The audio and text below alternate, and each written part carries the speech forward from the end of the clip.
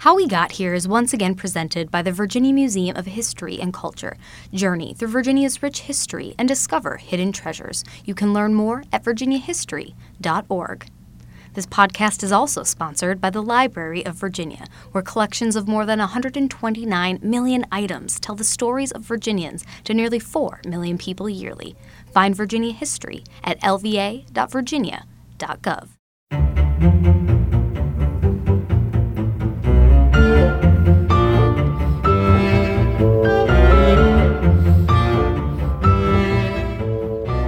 Hello and welcome everyone to this bonus episode for Season 4. I'm your host, Rachel DePompa, and I am joined by the man of the hour. He needs no introduction.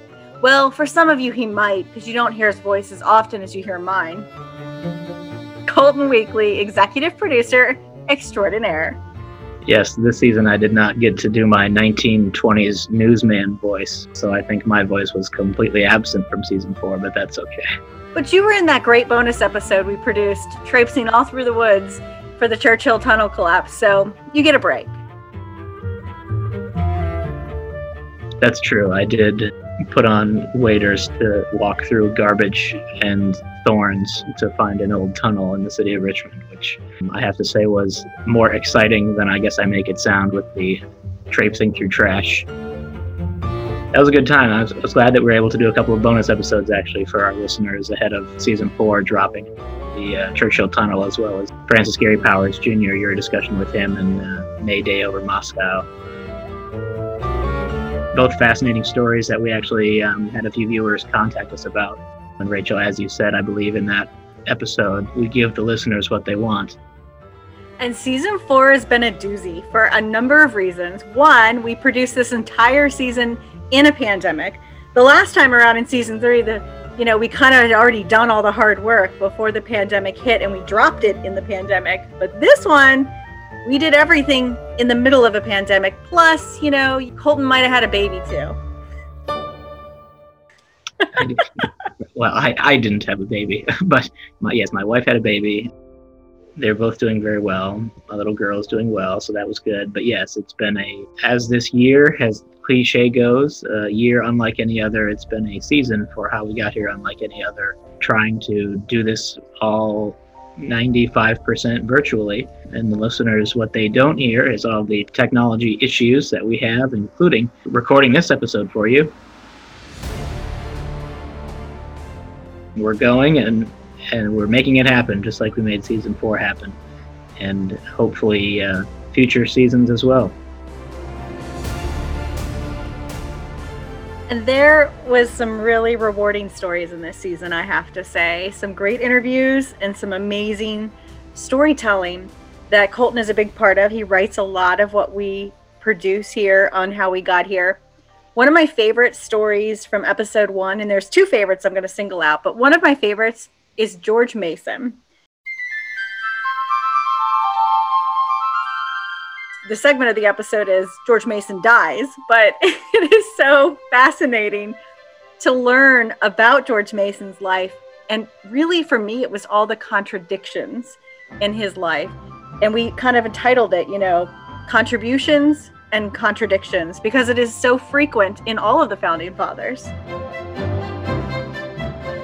Especially now that I think society and people looking back into history are kind of, as we did with the story of Lewis and Clark later, kind of pulling off this sheen of myth-making, as Dr. Smithers at VCU called it with the Lewis and Clark story. But even for, like you said, other Founding Fathers, if we talk about, Jefferson and Sally Hemings, that is becoming something that Monticello is having to address. Washington and his slaves. And as you said, with George Mason, I think he's one of those Virginia Founding Fathers that he kind of gets pushed into the shadows, because it's hard to compete with Jefferson, Washington, Madison, Monroe, and then it's like, who's this other M name guy? Oh yeah, George Mason. Fascinating. That was a wonderful interview you did with Rebecca Martin up at Gunston Hall. For a founding father that's so lost in the shadows, what huge contributions he made to this young country, but huge contributions that, as you said, he then contradicted in his own personal life. Stark contrast, pushing for this country to be, but couldn't quite be himself. Rebecca Martin said it best in the episode when she said, George Mason said beautiful things about all men being created inherently free and equal, and yet he owned other people. He had the opportunity to free people he owned, and he didn't take it. And so we see in George Mason a kind of microcosm of the conflict that started our country. It's so important to give context to everything we're talking about today, how the Constitution and everything was how everything was set out. It's still playing out today. We're not that far removed from any of this. I saw an article just a few weeks ago that President John Tyler still has a surviving grandson. Yes, the 10th president of the United States, the 10th, has a grandson, not a great-great-great-grandson, a grandson still living. I believe he's 90 years old. That to me blows my mind every time, and people always say, oh, it's just a little footnote of history. But that was, the 10th president, and we're now potentially getting to our 46th president. I don't know, it just blows my mind that we're not that far removed from really any of this. And there's one other thing about this segment of episode 1 that truly just is one of the most amazing things that I think Colton's ever heard. He helped create it. I think he wishes he never created it. The beloved fan favorite, everybody wants to hear it, Patrick Henry remix. Let it come! Forbid it, Almighty God! Let it come! Forbid it! I know not what course others may take, but as for me, forbid it, Almighty God! Let it come! Give me liberty! Oh, give me death! This is like my Frankenstein. Why did I do this? Rachel wanted to have fun with this Patrick Henry audio that we got back in season 1. I think I was a little delirious as I was putting this together. I've always liked music, but as I was writing this, I knew this was not going to be good music per se. And then Rachel ran with my script and used the music, and I know she had some help from our good friend, photojournalist Dan Hefner, to kind of finesse it together. A monster was born, and yes, Rachel finds every opportunity to use it that she can. Don't worry, it'll be in the next season somewhere. I just know it. Let's talk about the other favorite thing about episode 1, and that would be Gabriel's rebellion.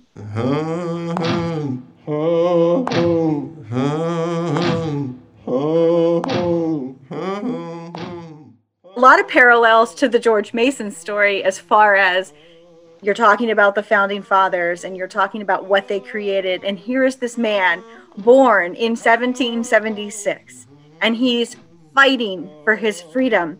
And Colton, the thing that struck me the most, that still stays with me and makes this one of the most important stories we told, is the fact that we learned from Dr. Karen Sherry of the Virginia Museum of History and Culture that he was planning to have this white flag with the words of Patrick Henry on it, "Give me liberty or give me death."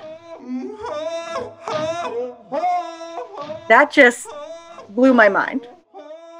I stumbled upon this story actually shortly after I moved to Richmond. Every morning I drove to work, I drove by the historical marker on East Broad Street, the bridge over 95. I believe it says either Gabriel's Rebellion or, Gabriel was hanged near this spot.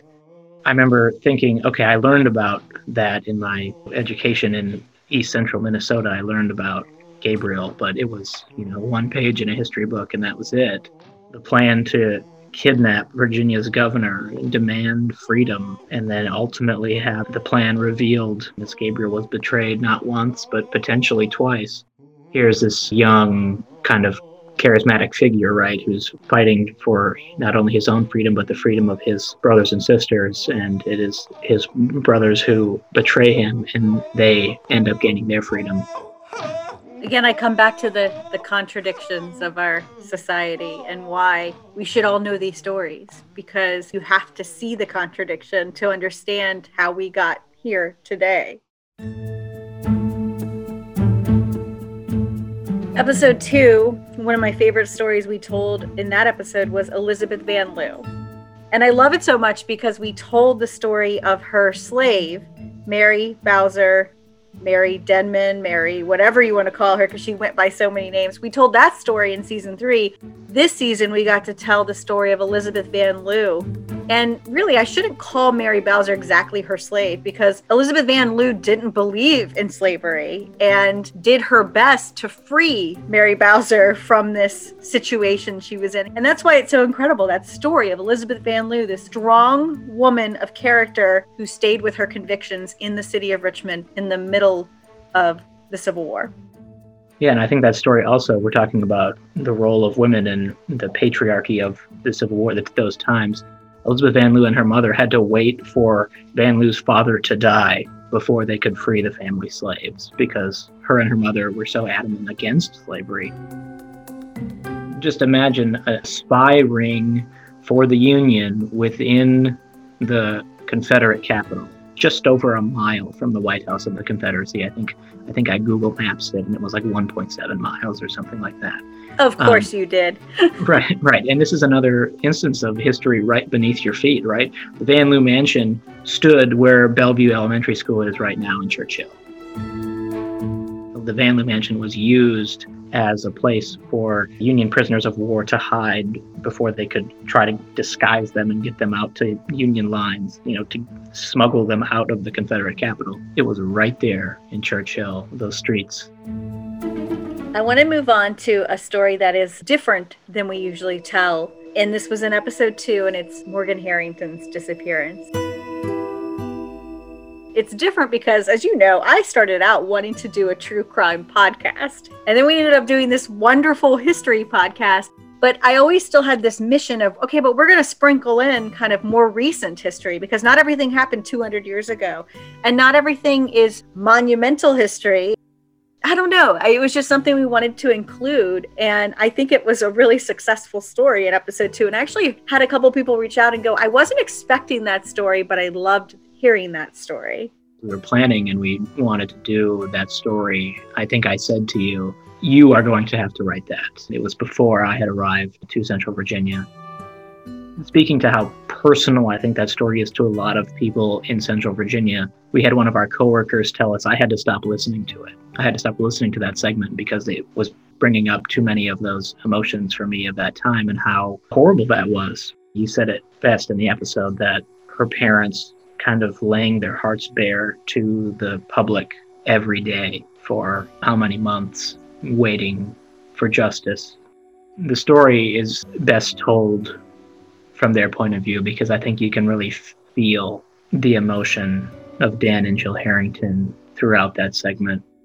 For me, since I listen to true crime podcasts just about every day of my life, the one thing I didn't want to do was glorify or lose the people in it, because to me, those are the ones I always tune out of and don't like.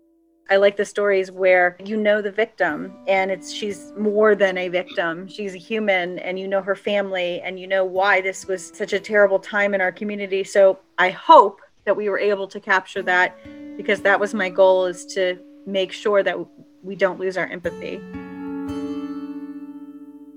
And we have to thank Sam Maneri for her research in the Morgan Harrington story, as well as in episode 3, her research on the anthrax attacks.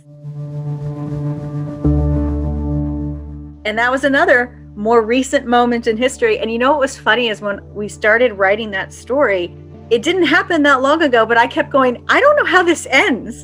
And my mom even called me while listening to this podcast going, I don't remember who did this or what happened. And I feel like when you hear the story, you kind of understand why, because there's never really that clear moment. You know, the FBI says, we think we know who did it. And here's our evidence, but there was never really any resolution for the public.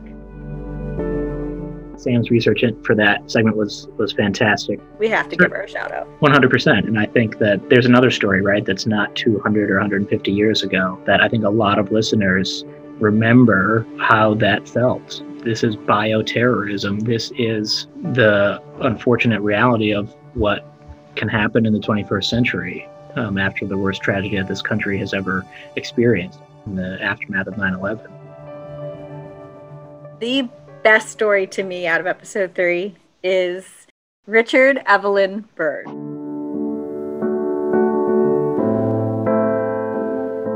Just a phenomenal story. There's a really funny story for our listeners about how that came to be. We had a huge technical snafu, and I'm on the phone with Colton because I didn't research for this interview, and I'm relaying the questions from Colton to our wonderful expert in this, Sheldon Bart, and behind the scenes, it was a technical nightmare, but the episode was beautiful.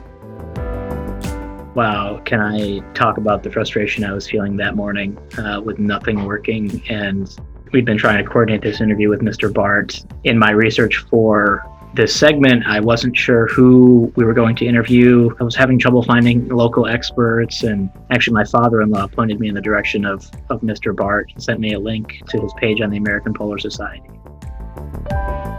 We set up the interview like 3 weeks in advance, so I was very excited to do this interview. I had done all my research and nothing worked. Rachel, I think you had other things to do at the station that morning, and I was like, you need to get in the booth right now. Colton, I remember I told Mr. Bart, just answer this question and keep talking, because I had to step away while he was recording. And you held the phone up for me to hear him, and I think I heard every fourth word that he said. I kept telling him while this was happening, Colton, this is a phenomenal interview. He is amazing. And he really was. And the stories and the knowledge, and to know that he actually did some of the things that Richard Evelyn Byrd did. He went to the polar regions, so he knows. He added so much color to the story. For a story like that, when you're talking about polar expedition, you need to talk to somebody who's been to the Arctic, right? Many people would think that my home state of Minnesota is considered the Arctic, but that's kind of a far cry from the areas that Mr. Bart has been to experience kind of that cold, desolate landscape that is the North and South Poles.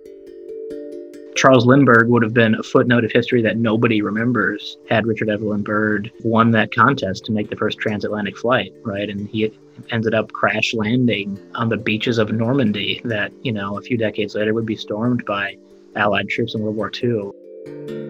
And then that moment as well where Floyd Bennett, Byrd's best friend who had passed away, Byrd did not show much emotion, but apparently he was overcome with emotion at Bennett's funeral at Arlington National Cemetery. Takes a stone with him on that flight, dropping that stone out of the plane as they flew over the bottom of the earth, right?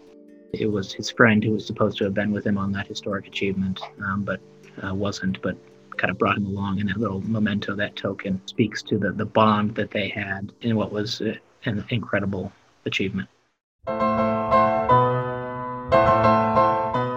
Let's go from one spectrum of the emotions to the other, from this great moment of sadness, but also kind of respect, to episode 4, the Jefferson Hotel, and extreme laughter, because as you wrote this story, and you and I read everything back to each other, I could not get through it. Frankly, I think going in, I was like, this is going to be a pretty cool story to write, right? Because it's just kind of a cool part of the city of Richmond. But as I'm on the Jefferson's website and I see the word alligator, and I just said, there's no way in hell that there were alligators in the Jefferson. And, well, there sure was, right? And, the stories of the marbled Jefferson during one of the fires, and Valentine himself shows up and is like, how are we going to get this out of here? Let's push it onto a mattress and drag him out of here. And his head hits the pavement, and Jefferson's head pops off, and it's just like, oh my gosh. So a headless Jefferson statue stands in a nearby yard for a few months before Valentine can repair this thing. I was in hysterics. You were in hysterics because I was in hysterics. Nobody could talk. Had alligators, and again, the story that I think is our favorite little rabbit hole of season 4 of the old woman in the library. Just don't repeat it. It's just too good. I have to. She was known to be I think as the Jefferson Hotel website puts it, she was known to be a fan of the drink, right? And so she's in the library and thinks it's a footstool, and a footstool starts moving, so she loses her mind, runs out. Hotel staff come back. The alligator had already gone back to the pools, and so they just call her a crazy old drunk woman, apparently. And as the story goes, she never drank sherry again.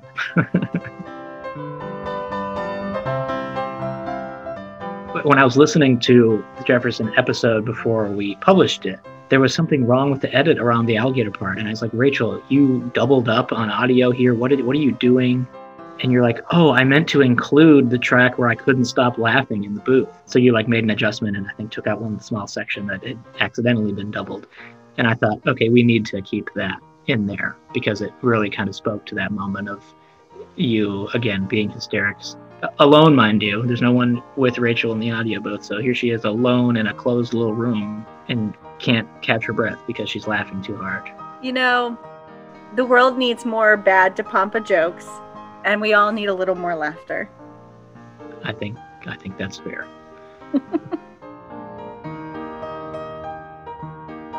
Nathaniel Bacon dies of dysentery. All I knew about that was what I learned in school about Bacon's Rebellion, and here's someone in the early throes of the American Revolution and trying to fight against the British, and boy, was I wrong. I think boy was everyone wrong. I think Luke Pecoraro said it best. Jamestown Yorktown Foundation. We were obviously very pleased to have him back this season. This is something that goes back to a statement that Thomas Jefferson made when he was president in 1800.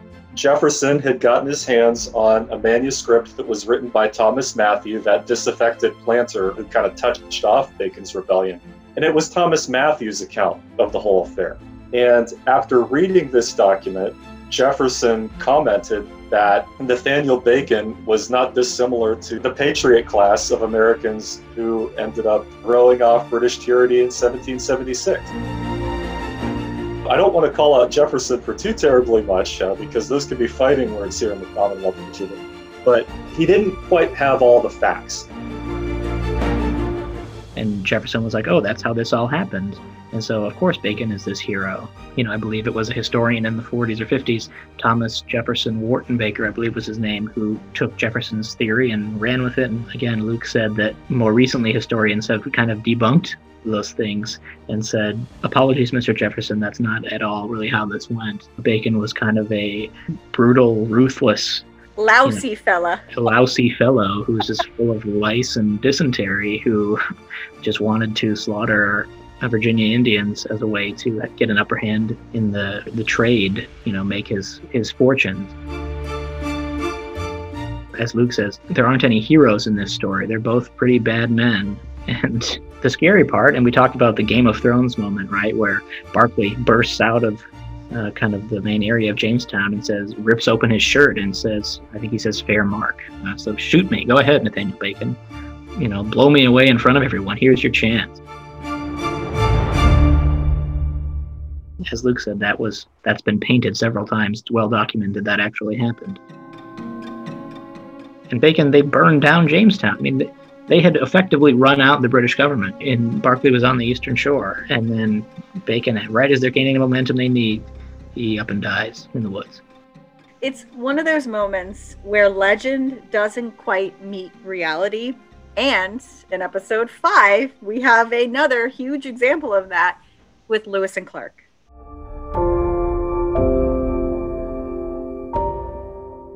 Yeah, man, what an interview that was. Again, I went into this going, we're going to talk about this journey and their discoveries and all the things they dealt with on their way out there. And that is really not at all what I got. What kind of an eye-opening interview that was for me with Dr. Gregory Smithers at VCU.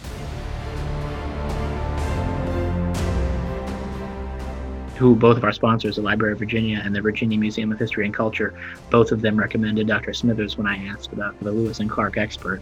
They both said that not only will he be able to give you kind of what you're looking for on the expedition itself, but he also will have a very kind of interesting viewpoint of the relationship with Native Americans. And again, as we said at the beginning, pulling back the curtain on this myth making of these quote unquote American heroes. These two men who are celebrated as, wow, these pioneers of the American frontier. Yes, they explored that area.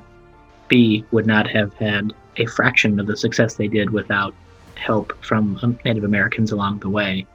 And yeah, I think the dynamic and the relationships that they had, and seeing these Native Americans as just this inferior people, it kind of ties into the Nathaniel Bacon story, and a little less so in the way of slaughtering Native Americans, but seeing them as lesser people and people who had this resource, i.e. land, and they were someone to exploit and take it from. This also has the distinction of being the only story that we've ever had a disclaimer on. I hope to have Dr. Gregory Smithers back. He was great. We've loved all of our guests this season. Yes. Speaking of having a repeat guest, also in episode 5, the extraordinary Andy Talkoff, who has the most magical way of putting things in perspective for you. And here we are talking about Jefferson Davis and his election as the Confederate president. Not an easy topic to talk about in this day and age, in this climate we're in right now. Every once in a while we'll get a letter from someone or an email from someone saying, why are you talking about the Confederacy? But you have to talk about the Confederacy to understand, again, how we got here today and all of the issues we're talking about today of a country so divided. Why not look back? Because history repeats itself. Andy, I think my favorite quote of season 4. It takes radicals to start a revolution, but oftentimes once a revolution has moved into the phase where they're starting to organize, it's moderates who come to lead, because moderates in general are able to sort of bring the two extremes together. That is the first thing that came to my mind was, I hope she has the Talkoff quote on those who come to lead a revolution, because that, for me as well, was kind of like the whoa moment of that. And going back to what you said, we get emails and some angry emails about why you're talking about these things. I think a lot of people think about some of these segments or things that we write, they see it as us glorifying them, when clearly that is not the case. As you said, these are things that people, we believe, should be aware of, things that have happened around us, whether, as we said, were recent, within the last decade, or 250 years ago. These aren't glorifications, I don't think, and I think that the people who see it that way are trying to find problems with it. This is just something that we feel needs to be more widely known, because frankly, it's not taught the way, in my opinion, that it should be, to people to have them best understand these things. I think a lot of people think of Jefferson Davis, right, as this radical, if we want to use that language, this radical of this rebellion, when in truth, he wasn't really. He was a middle of the road guy. He wasn't the far outreach of those beliefs as there were some of those politicians throughout the South at the time. He wasn't a fire eater. Right, exactly. And we definitely want to have Andy back on the podcast again. Yes.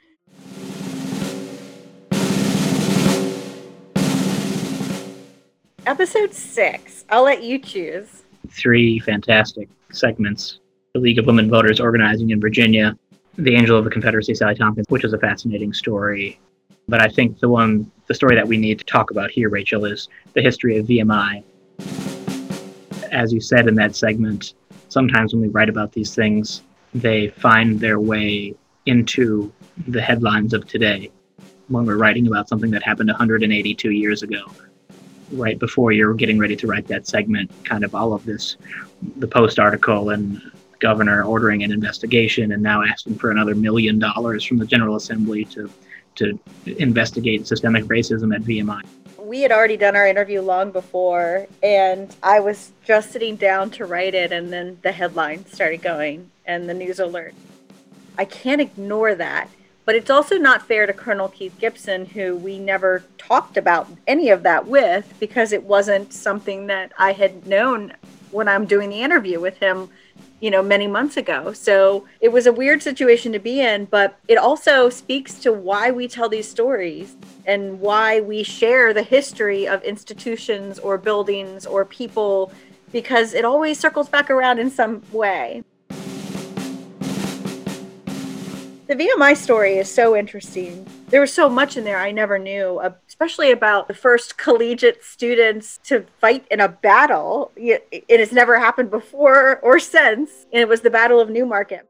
And there's obviously some very big names who have come out of VMI.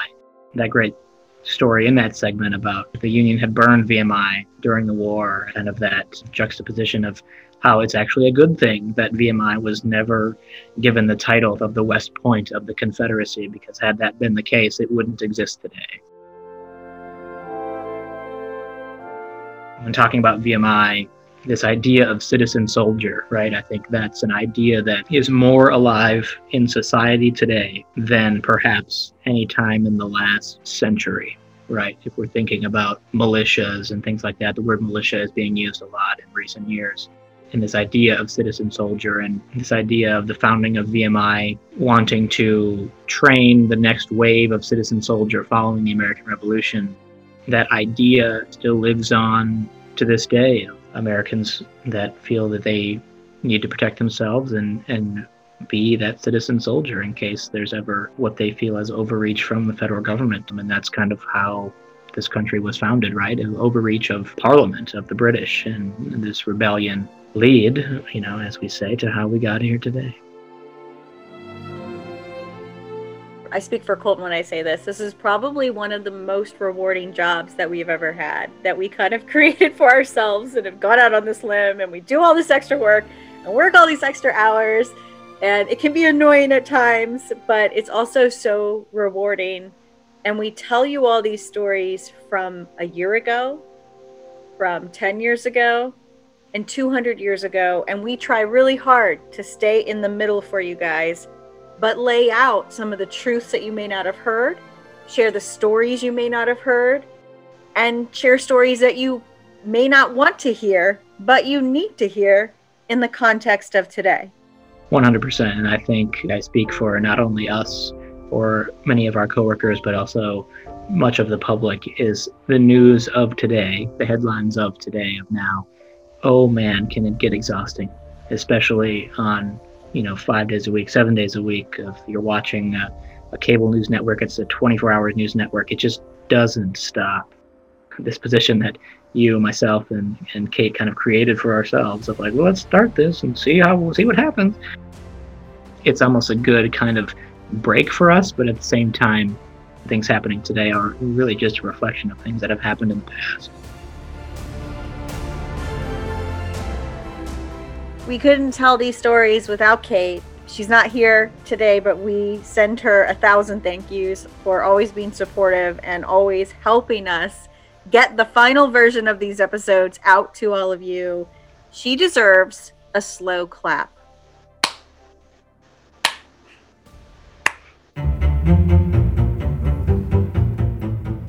Thanks, everyone, for listening to our bonus episode for Season 4. That's a wrap. We're going to take a little break, rest our minds, and gear up for Season 5. This podcast is recorded by WWBT NBC 12 in Richmond, Virginia. Thank you to all of our guests this season, and to our sponsors at the Library of Virginia and the Virginia Museum of History and Culture. We couldn't do this without all of you.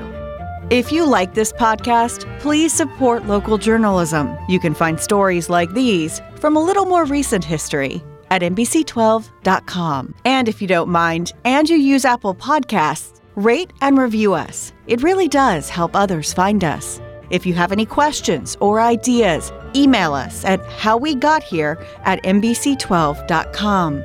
We'll be back in your life sometime in the future.